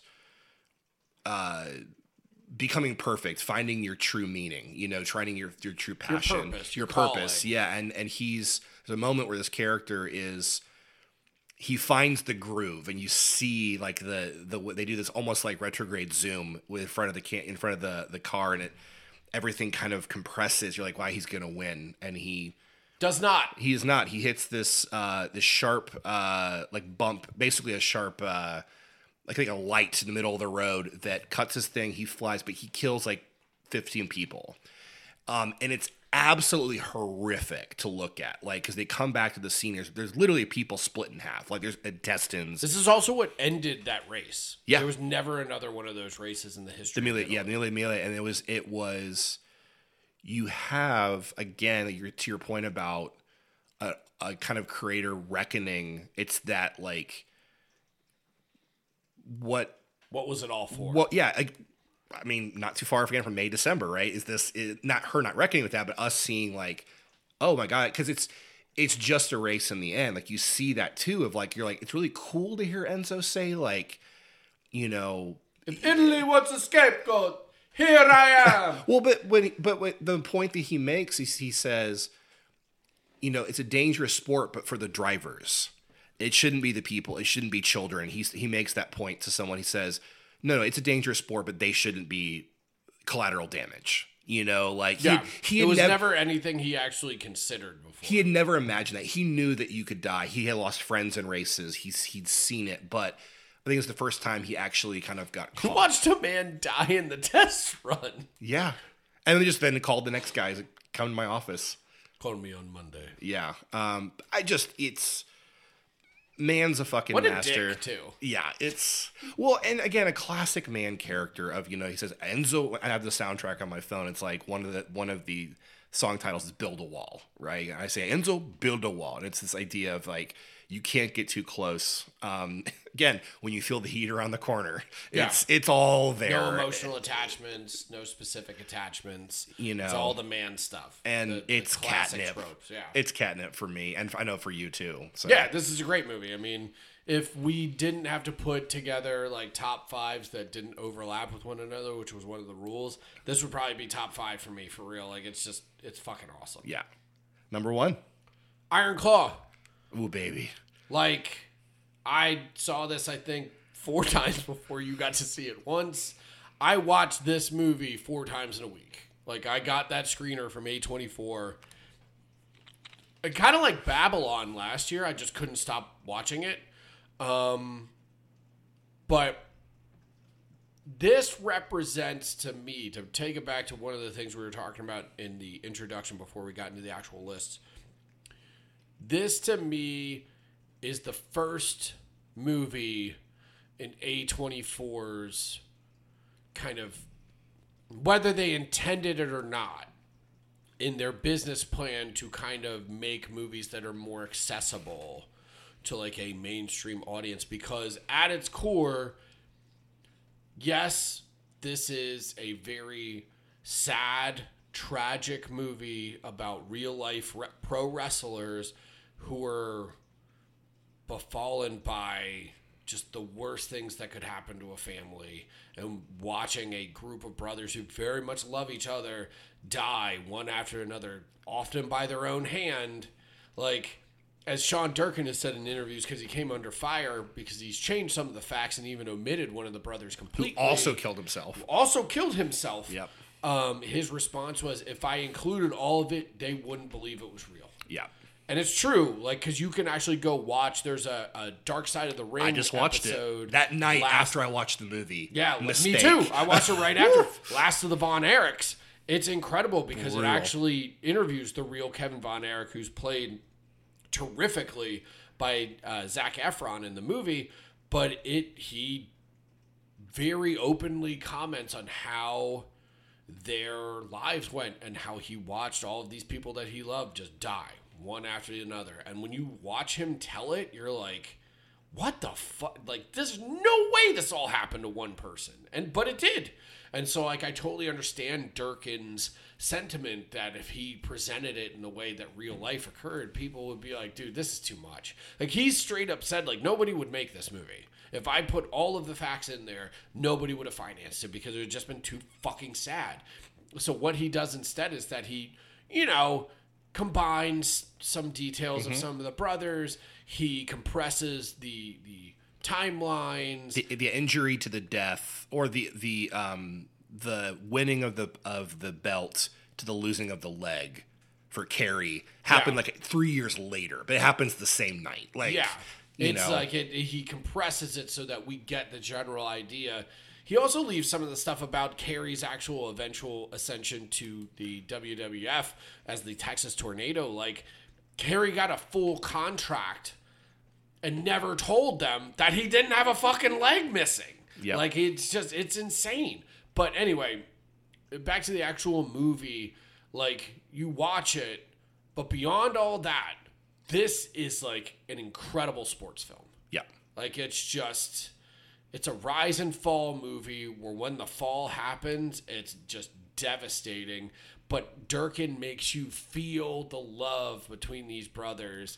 Particularly, like, Zac Efron's incredible. Harris Dickinson's completely unrecognizable. Oh, my God. Then Sad Boy Supreme, Jeremy Allen White, who I'm actually worried about. I'm like, could you just do a rom-com? Could we get you in a Farrelly Brothers movie? Do something where I don't think you're on the verge of suicide all the time. He's great in it as Carrie. And then I think the true stroke of genius for this movie is take all the brother stuff out of it, which works like gangbusters. Fucking Holt McCallany. Oh, dude. As Fritz, who they leave a shitload of stuff about Fritz out, and I think for the better, because if they didn't, I think it would be impossible. Much like how the audience would not be able to swallow all of the tragedy about the Von Erichs in a single, melodramatic narrative that he kind of constructs, they wouldn't be able to sympathize or empathize with Fritz Von Erich. He was horrible. Well, he was horrible, but he played a Nazi. Yeah. Like, that was his character in the ring, is that he was, or was it like a Nazi sympathizing? No, it was a Nazi. Was an actual Nazi. Nazi, yeah. But instead, what he opts to do with Fritz Von Erich is make him a three-dimensional human being who pushes his kids too hard, still loves his wife, but keeps her relegated to the sidelines, is a great businessman, but also, like, there's great moments, like the whole wedding sequence when he is just sitting there with Maura Tierney, who is basically like the Rose Kennedy of pro wrestling in this. Like, where they decide, like, hey, let's sneak away and go back to the hotel and have a little bit of love together. We don't have any of our boys in the house anymore. Like, he still takes the time to make him a human being who's capable of love, who isn't just a pure villain, and wants the best for his family, but probably pushes them a little too hard. Like, I think, and Holt McCallany is awesome in this movie. I mean, the whole thing across the board is just a slam dunk of a motion picture. And then what it does, kind of like All of Us Strangers, is that because it condenses the timeline, because I've seen some people lodge a complaint about the movie and say, well, it almost speeds things up to the point to where, like, we don't actually get to experience the emotional impact of each individual event as it happens to the brothers. And I think that's actually on purpose. Like, he keeps pushing you past every tragedy so that you don't have time to completely grieve until the last 15 minutes, which you mentioned at the beginning of the podcast should not work. This ends on 2 fucking scenes that on paper you would be like, I don't know, man. And I'm not going to spoil it for anybody who hasn't seen it yet.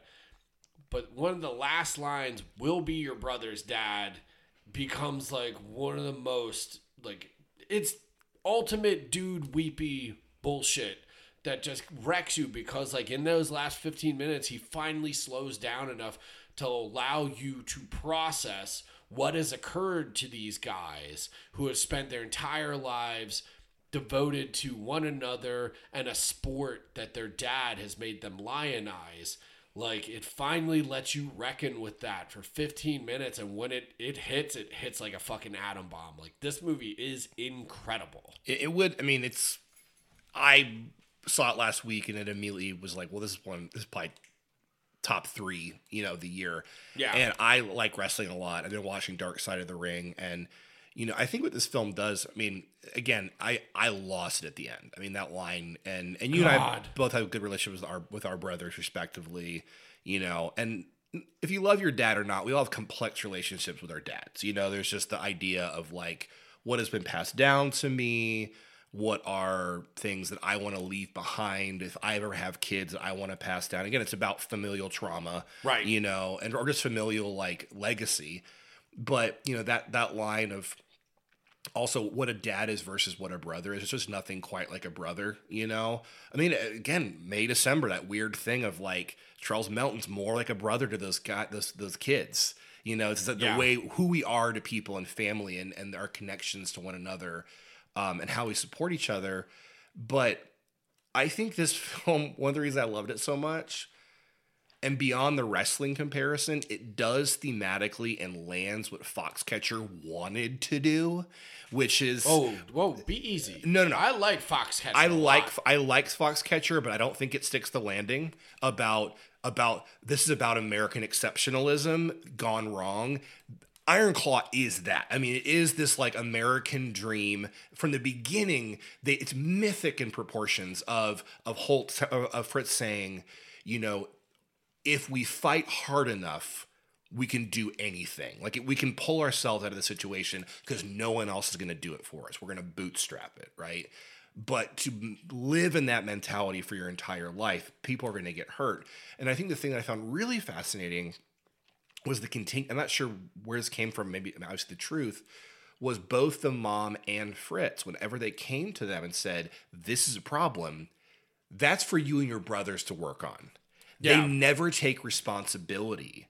They say, okay, you're going to do things for us and make us rich, or you're going to, follow the family business. But like, I'm worried about my brother. Look out for him. The dad didn't, and he fucking killed himself, And so, I think and again, it's very New Hollywood. It felt like a true American family epic.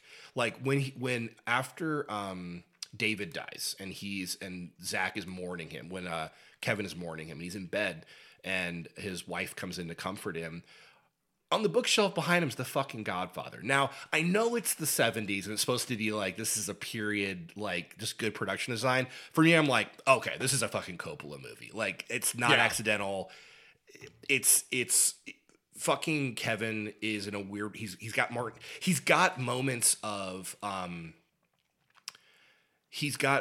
like Michael Corleone in there. And there's the scene where Carrie comes back, the great returning hero, right? And he's high on coke, and he gives the gun to his dad, which will ultimately be the gun that he kills himself with. And you see the way that Durkin shoots Kevin, and it's very similar to the scene in Godfather Part 2 where they're all at dinner waiting for dad to return, and they all leave him alone. It's this guy who's almost like weirdly alone in his own family, that he's almost realizing, I'm the only sane person here right now, or I don't belong. Like, I'm not of this family. It's moved past me to a certain degree. Exactly. Yeah. Yeah, this is just a great work of art, and I can't wait to see what Durkin does next, because between this and his Dead Ringers series that he did for Amazon, Like, he's just really leveling up. And I've liked everything that he's done. Martha, Marcy May, Marlene's great. The Nest is great. Like, Did you watch Southcliffe? No, I've never watched it. Holy fuck, dude. It is a masterpiece. It Really? is. If you think Iron Claw is brutal about, like, just family shit and, like, trauma, Southcliffe's, like, 10 times as... And it's also a true story. Okay. I believe. And about a shooting. And it's... Oh, dear Lord. It's 4 episodes of just bludgeoning you with trauma, but it's fantastic. Who put that out? It was BBC, I believe, and Sean Harris though is the lead. Oh wow! As a mass shooter. Okay, it's love to do it. Enough said. Yeah. So what's your number one? Godzilla -1. Wow. Yeah. I saw this in the theater, and. Between the two of us, like you're a bigger kaiju fan. We've talked about this before. I don't dislike kaiju. It's just not been a huge part of my like film going experience. Well, it's worth noting this is different than pretty much any kaiju movie ever made. Exactly, and that's kind of the point for me. So you're gonna go back and watch this and then be like, you know what? I'm gonna check out Destroy All Monsters next. You'd be like, these are different. Yeah, I went alone the first time, and I'd heard it was very, very good. And the shot I saw in the trailer was the Jaws shot. And it's, these guys are in a mine-sweeping boat, and there's basically Godzilla's falling behind like the shark in Jaws, his head just out of the water. And those big googly eyes. Big googly eyes. Very expressive too, which is really cool. I like the design of this. I like Shin Godzilla a lot, but I like the design of Godzilla a lot more in this. Yeah, he has googly eyes in Shin Godzilla, but they're weird. Well, also Godzilla. They're kind of like the googly eyes from Everything Everywhere All at Once, just on Godzilla.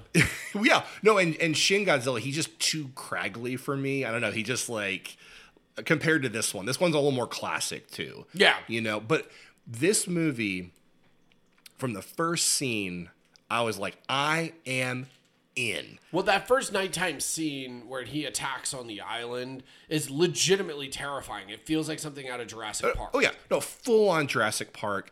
And what the director like totally got was like he knew how to use Godzilla in different ways. It's not just Godzilla attacking a town after town. He's smaller in that scene, so it is more of a like he's like a force of nature. But in that scene, it's like he's smaller, so he's more scary because he can kind of hide in the dark, right?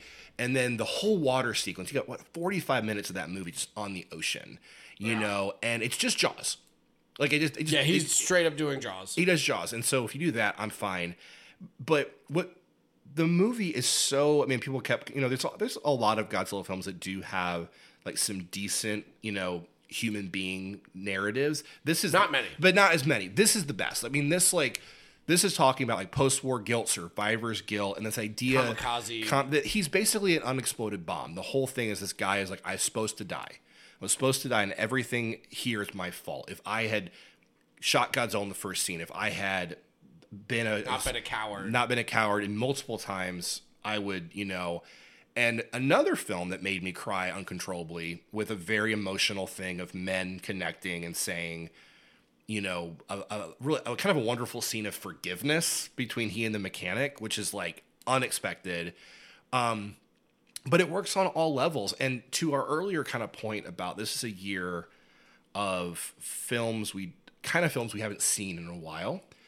While blockbusters like Quantumania again flopped and The Flash flopped, here's an IP film. Now, it didn't do insane, but for Godzilla, it's the biggest Godzilla film to ever come to States from Japan, and then some. It has been subtitled. It's been kind of like RRR. It has that kind of excitement around it. And I went 2 more times and took friends, and they were just like, "This is, it's a fun. It feels like an American style, like 1995 blockbuster. It's a little Roland Emmerich, I'd argue it feels like a Nolan Godzilla because it feels like Dunkirk. It's Dunkirk, but with Godzilla, because it becomes about how a nation bands together to fight off their own Holocaust, following the atom bomb being dropped and destroying their culture, their way of life, and frankly, their ability to, or potentially their ability to move past the devastation that the bomb that was created in Oppenheimer generates. And like for all of the criticisms of Oppenheimer including Spike Lee's own thing of saying like, oh man, I wish that we had seen, the Japanese people and their reaction to the devastation that Oppenheimer actually generated with the bomb. This gives you that. Like, this is what this plays like as the perfect companion piece to Oppenheimer. It just happens to have kaiju in it, and it's filmed in a very similar way. Like, that end, like, set piece where they all band together to fight the common enemy that is Godzilla. It's Dunkirk. It's just Dunkirk with a kaiju. Well, it's cool, too, because it's so not a nationalist film at all, because these guys... It reckons with the nationalism. Because these guys are saying, I love my country, I don't love my government, right? Like, that they say... Our government has abandoned us. They abandoned us. They gave us shitty weapons to fight the war in the first place. We were not equipped. They made us believe in kamikaze pilots, which is probably not the best. Yeah, and our main character kind of realizing it's like, no, like you shouldn't have died in the first place. It's not about a false honor that they've actually bestowed upon you. Yeah, and it's like, but they say, but we can fight as brothers. We can fight as neighbors, which is really moving. I'll be your brother. Yeah, I mean, it's and again, like, and talk about very Spielberg-y too. I mean, the relationship between the four guys on the boat, our main character, the doctor, the kid, and the captain, is just absolutely wonderful. I mean, like, I could watch a whole movie of them just hanging out. Well, the domestic drama of like the found family that he puts together in the aftermath of the bombs and returning home in shame, like, it's classic melodrama stuff, and it's the first time that anything like this has ever been not only inserted into a Godzilla movie, but honestly worked. It works. It takes its time. You have the opening fight scene, and then it's like shoots like a couple years in the future. The war is over. It really marinates in it for a while. And they just basically hang out and bombed out Tokyo. I mean, they're trying to like pick up the pieces, and you see this guy slowly, like you see them kind of growing as a family, and like, okay, now they have a nicer place. They put together a new life. Yeah, and it's them. They have a child that they adopt from the streets, more or less. Well, and that's what the title came from. Is so cool. The -1 is that I was reading. It's like, after the atom bomb, we were at 0, and imagine after that, something else comes. Like you have nothing left. You've maybe rebuilt for a year, and all of a sudden a fucking kaiju comes and it's basically another atom bomb. What do you do? Because you're at -1 now. I think it's a really compelling idea, and it's just really well executed. I mean, like, some of the best big budget action stuff I've seen all year. Like, everything versus the Godzilla is absolutely mind blowing. It is up for the Oscar for visual effects. For best visual effects, and deservedly so. Absolutely, it looks absolutely amazing. Well, Martin, this has been great. Indeed. I hope we gave people 10 good movies to watch. Hopefully, they've seen most of them already if they're listening to this, but if not, this gives them motivation to seek them out. 2023, hell of a year for movies. And now, hopefully, 2024 gives us more gifts like this last one did, because we have plenty of Secret Handshake to record ahead of us. We'll see you soon. All right.